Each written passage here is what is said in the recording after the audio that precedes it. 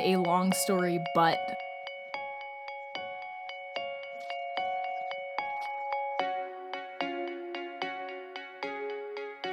in this episode, we're going to chat with my dear friend Annie Caruso, a doctoral candidate at the University of Oregon, an archaeologist by training, who's doing incredible work to decolonize the discipline through ethnography with subaltern source communities.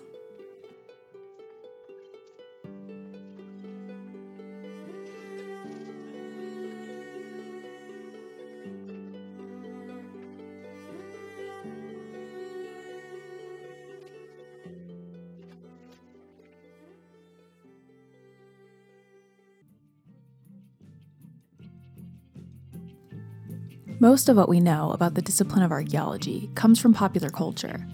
Most people would likely agree that Indiana Jones and Lara Croft are the two most famous archaeologists, both fictional characters. And what makes them compelling or exciting enough to boast large franchises is the intense dramatization of the discipline of archaeology. As an undergraduate anthropology major, the umbrella discipline for some archaeology programs, I took a class called Temples, Treasures, and Tombs. The class was an introduction to archaeology and provided an overview of archaeology from various regions, the Andes, Egypt, Mesopotamia, the Near East, all providing a neat story of the region's past through excavation and scientific testing of material culture. Material culture is simple. It's the stuff a culture makes, uses, or cares about, literally physical objects. For example, the material objects required to make this podcast include the microphone that I'm speaking into, the computer I'm using to create the episode, and the device you will utilize to access it. Material culture is everywhere, always, and for archaeologists, it's the best way to understand the past. In my Introduction Archaeology course, we learned about the extravagant burials, religious ceremonies, human sacrifice, and profound monuments. But we also talked a lot about what most archaeologists do: focus on the everyday. Much of what is left at any archaeological site is ordinary, or at least it was to those who used it. The profound discoveries, such as Howard Carter's discovery of King Tut's tomb, are rare, partially because of tomb raiders, but more so because not everyone was King Tut.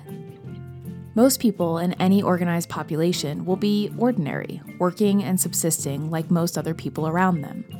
The things that they leave behind allow for archaeologists to piece together what life might have been like, and through the extraordinarily rare discovery, like a rich burial, a religious pilgrimage site, or a unique object, more can be gleaned about human prehistory. So, if the archaeologists that we know are the dramatized characters, focusing only on the profound and rare, what do real working archaeologists do, and why does it matter? There are thousands of archaeologists working across the globe each day. This work can be through organizations, nonprofits, museums, or universities. Their work is often utilized for presentation in museums and cultural centers to provide the history as gleaned through the investigation of material culture found via excavation. This work is disseminated in various ways, for museums and cultural centers in the form of exhibits, for nonprofits and other organizations in presentations or printed materials, and for most academics through publication in peer-reviewed journals. Most of these are siloed, and that restricts the general public's ability to access the archaeologist's work. But you might ask, what about television? And you're right, there's lots of examples of archaeology being presented to the public. But I'll ask you, what projects are featured? I've seen hundreds of hours of docuseries on Egypt, Mesopotamia, and the Near East, but I've seen very little on Peruvian archaeology or even American archaeology. There are flashpoints that pique the interest of the general public: mummies, Vikings, the archaeology surrounding the history of Jesus Christ, or human evolution. These topics are shared widely and are most likely the kinds of archaeology an average non-academic has access to, given they have a television or the internet. These are the things that we assign relevance to. Though there is archaeology happening everywhere, teams of people, all hyper-specialized with unique and specific questions, are digging into the earth and removing pieces of material culture that may be a piece to the puzzle that they're working towards understanding.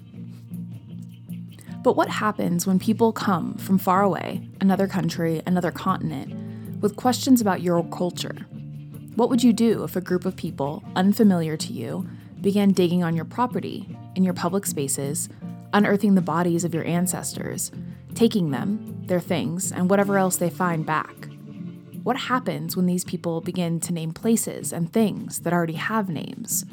Why are these people from faraway places deciding your history and your culture?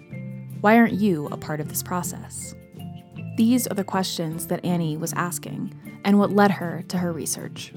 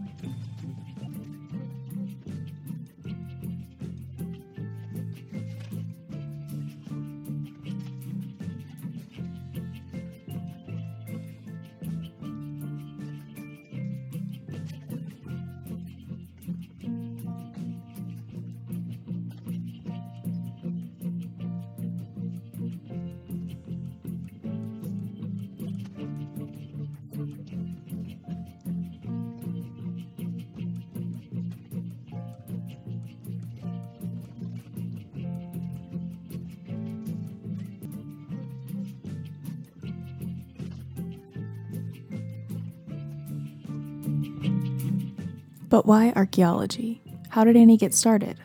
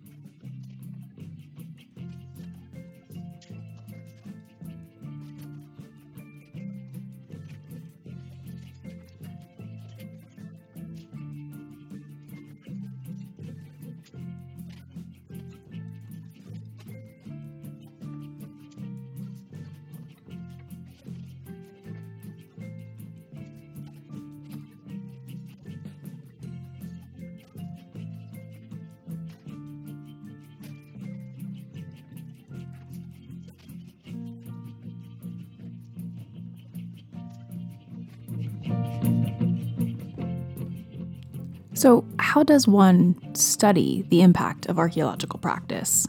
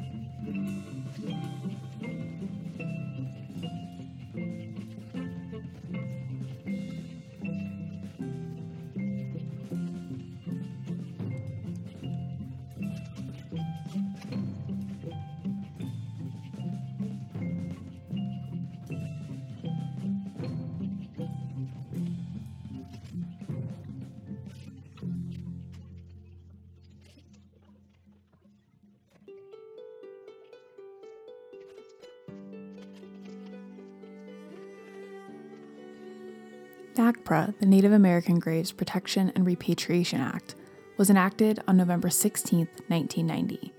The act requires all federal agencies and institutions that receive federal funding to return Native American cultural items to the descendants and culturally affiliated tribes or organizations. NAGPRA was huge, as it legally enforced cultural items to be returned to their cultural owners, rather than held by federal agencies or universities. Many long-standing cases of human remains and cultural objects that were taken unlawfully from Native American homelands now had legal standing to be returned rather than be displayed, or more often held in storage, though the process is slow and cumbersome. The United States government has, for as long as the state has existed, created laws written to intentionally disenfranchise populations indigenous to North America. While NAGPRA was a huge win for Native American tribes, it only enforces repatriation of federally recognized tribal materials, meaning tribes or cultural groups that have not completed or do not fulfill the exhaustive and extensive requirements for tribal recognition have no legal rights to reclaiming their cultural objects or ancestors. Additionally, NAGPRA is only applicable on federal lands, which means anything found on state or privately owned lands is not required to be returned. NAGPRA was and is incredibly controversial. There's tension between the scientific community, who carry a desire to learn from these excavated remains and objects, and the humanitarian perspective of human rights to their own culture, history, and ancestors. And because of the inherent colonial practices of the United States government in relation to indigenous populations and North American tribes, compliance with NAGPRA can be intensely complicated. The Kennewick Man is one such example. A skeleton found on July 28, 1996, near Kennewick, Washington, was claimed by the federally recognized Umatilla, Colville, Yakima, and Nez Perce tribes. Each claimed him as an ancestor and sought to rebury him. Kennewick, Washington, is recognized as the ancestral lands of the Umatilla, though because of the historical enactment of laws to remove, erase, and assimilate Native peoples, the legality of ancestral homelands is complex. Populations were intermixed, moved, and forced onto reservations through colonization and the enactment of Manifest Destiny, the movement west. Thus, many archaeologists insisted that due to the Kennewick Man's age, dated to be about 8.9 to 9,000 years old, there was not enough evidence to link him to any specific federally recognized tribe. Scientists also argued that his great age made him incredibly valuable to the scientific community.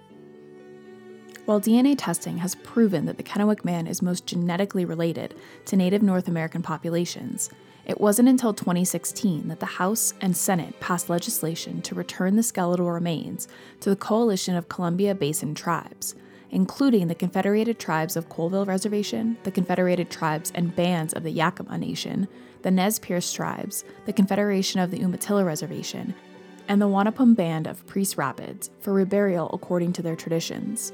The Kennewick Man was reburied on February 18, 2017, more than 20 years after his exhumation via excavation. 200 members of 5 Columbia Basin tribes were present. The location was undisclosed. NAGPRA and the Kennewick Man are one example of the ways that decolonial thought began to pulse in the discipline of archaeology.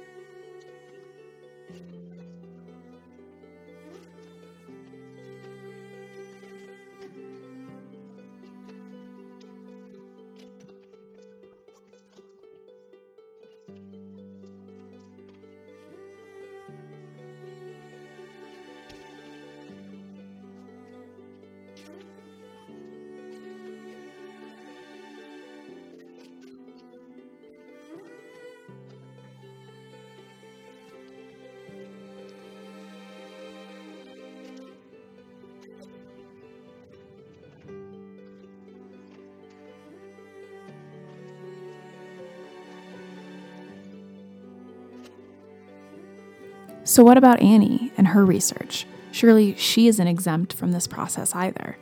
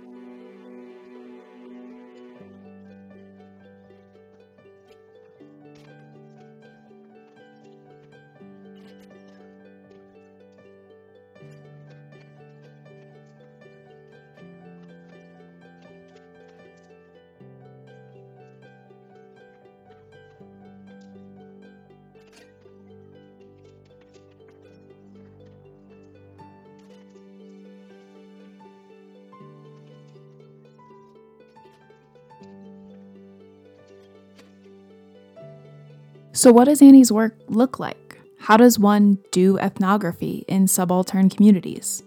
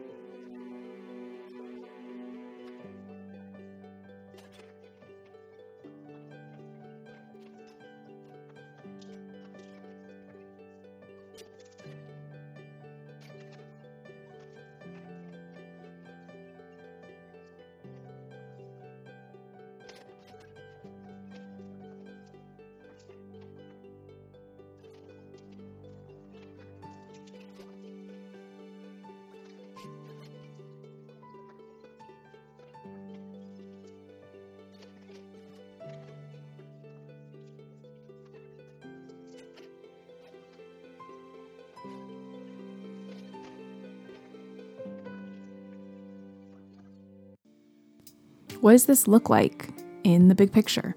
How do we get more archaeologists to care about decolonizing the field?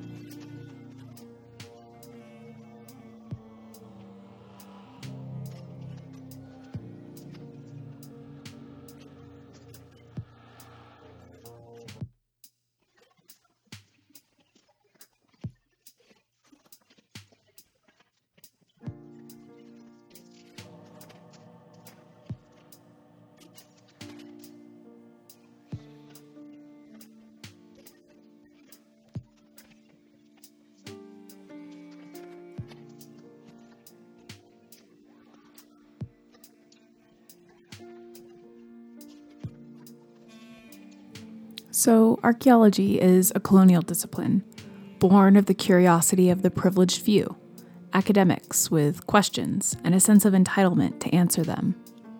Academia has long been a place for the elite and privileged, those who are benefiting from their studies and without much concern for the consequences of their research. Archaeologists are storytellers, and archaeology is subjective. Their work is biased by their own interests, their backgrounds, and their culture. The questions we ask as people are informed by our lived experience. So, if archaeologists are storytellers, why aren't the host communities they work in part of telling that story? As we move towards a more human-centered focus, how does one ensure their research is conducted ethically?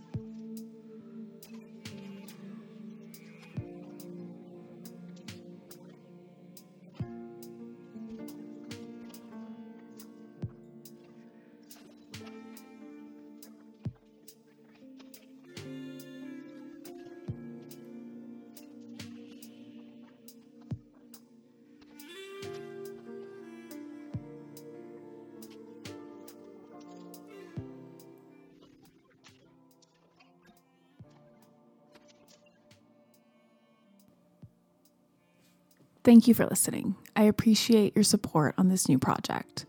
I love to hear from y'all, so reach out on social media or email me at longstorypod@gmail.com.